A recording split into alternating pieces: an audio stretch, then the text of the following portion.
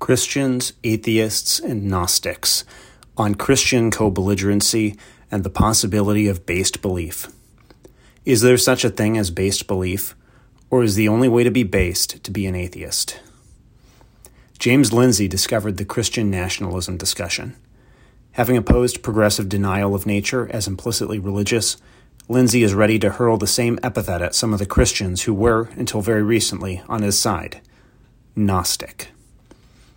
There are Christians who merit the term Gnostic, including those who denigrate the body and insist upon the old taboos of fundamentalism, but also those who deny the public character of Christian truth, a rather wide swath. Stephen Wolfe is not among either of these groups. In fact, the point of his project is to affirm the public character of Christian truth to the point of political affirmation. Yet some are jumping straight to thinking the end of anti-woke atheist Christian co-belligerency has come.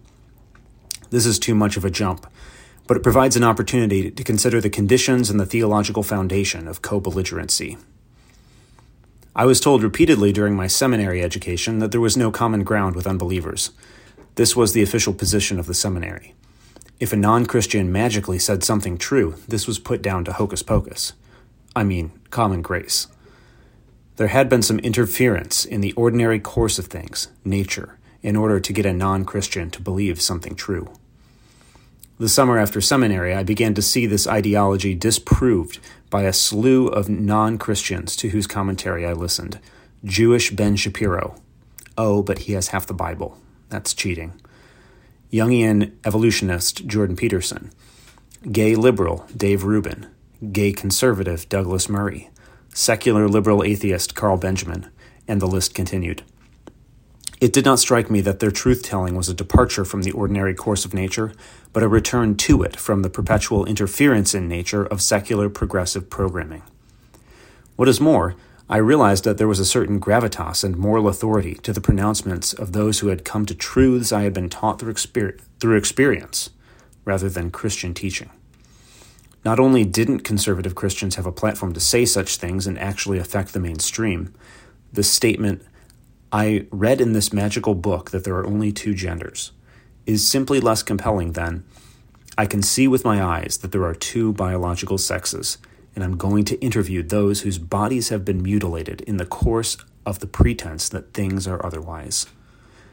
In short, the witness to the truth of those who had learned from experience, or science, gave the impression of being more based in reality than the witness of those who presented truth as only discoverable in the Bible. This brings me to this recent spat. This sort of divide has been long coming. Lindsay's, not to mention Peter Boghossian's, critique of the woke left has been that it is quasi-religious. This critique obviously cuts in other directions. I've seen Christians warn against adopting that critique of the woke left for exactly this reason. In short, while Lindsay and others are lobbing a reality-based critique against the religious woke left, Christians cannot offer that critique but only a religiously based critique of the distinct, false religion of wokeism. But Christianity does not require us to offer only religiously based arguments and critiques, and the critique of the woke left as quasi-religious is absolutely correct. That critique cuts two ways. One is an accusation of hypocrisy against otherwise secular lefties. The other is a critique of a certain characterization of religion in general. To criticize something as religious is to say that it is not based in reality and plays instead a game of internal ideological coherence. It is also to identify this ideological perspective as having led to or being likely to lead to fanatical behavior, including the policing of boundaries for blasphemy.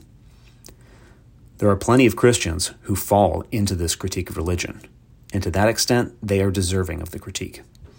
The question is whether Christianity can escape this critique, which is closely related to the question of whether Christianity allows for reality-based rather than religiously based arguments. In fact, these are the same questions.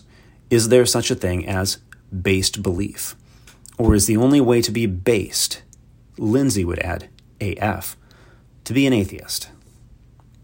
The answer is that either Christianity is based, reality-based that is, or it is false. If Christianity is based, then we can make not just arguments with similar conclusions, but the same arguments as atheists, especially about empirically knowable reality. Now, I won't say that it's our job to persuade James Lindsay that we're the based type of Christian, rather than the non-based Gnostic type of Christian, but I will say that we had better be based Christians, not Gnostics. Theologically, the project of becoming based Christians requires the formulation of the relation between nature and grace in a way that does not empty nature of its integrity. Happily, that's the core of my own intellectual project. Follow the development of this theological account on this Substack. Start with my critique of CGT, Common Grace Theology, one of the main forms of non-based Christian theology out there today.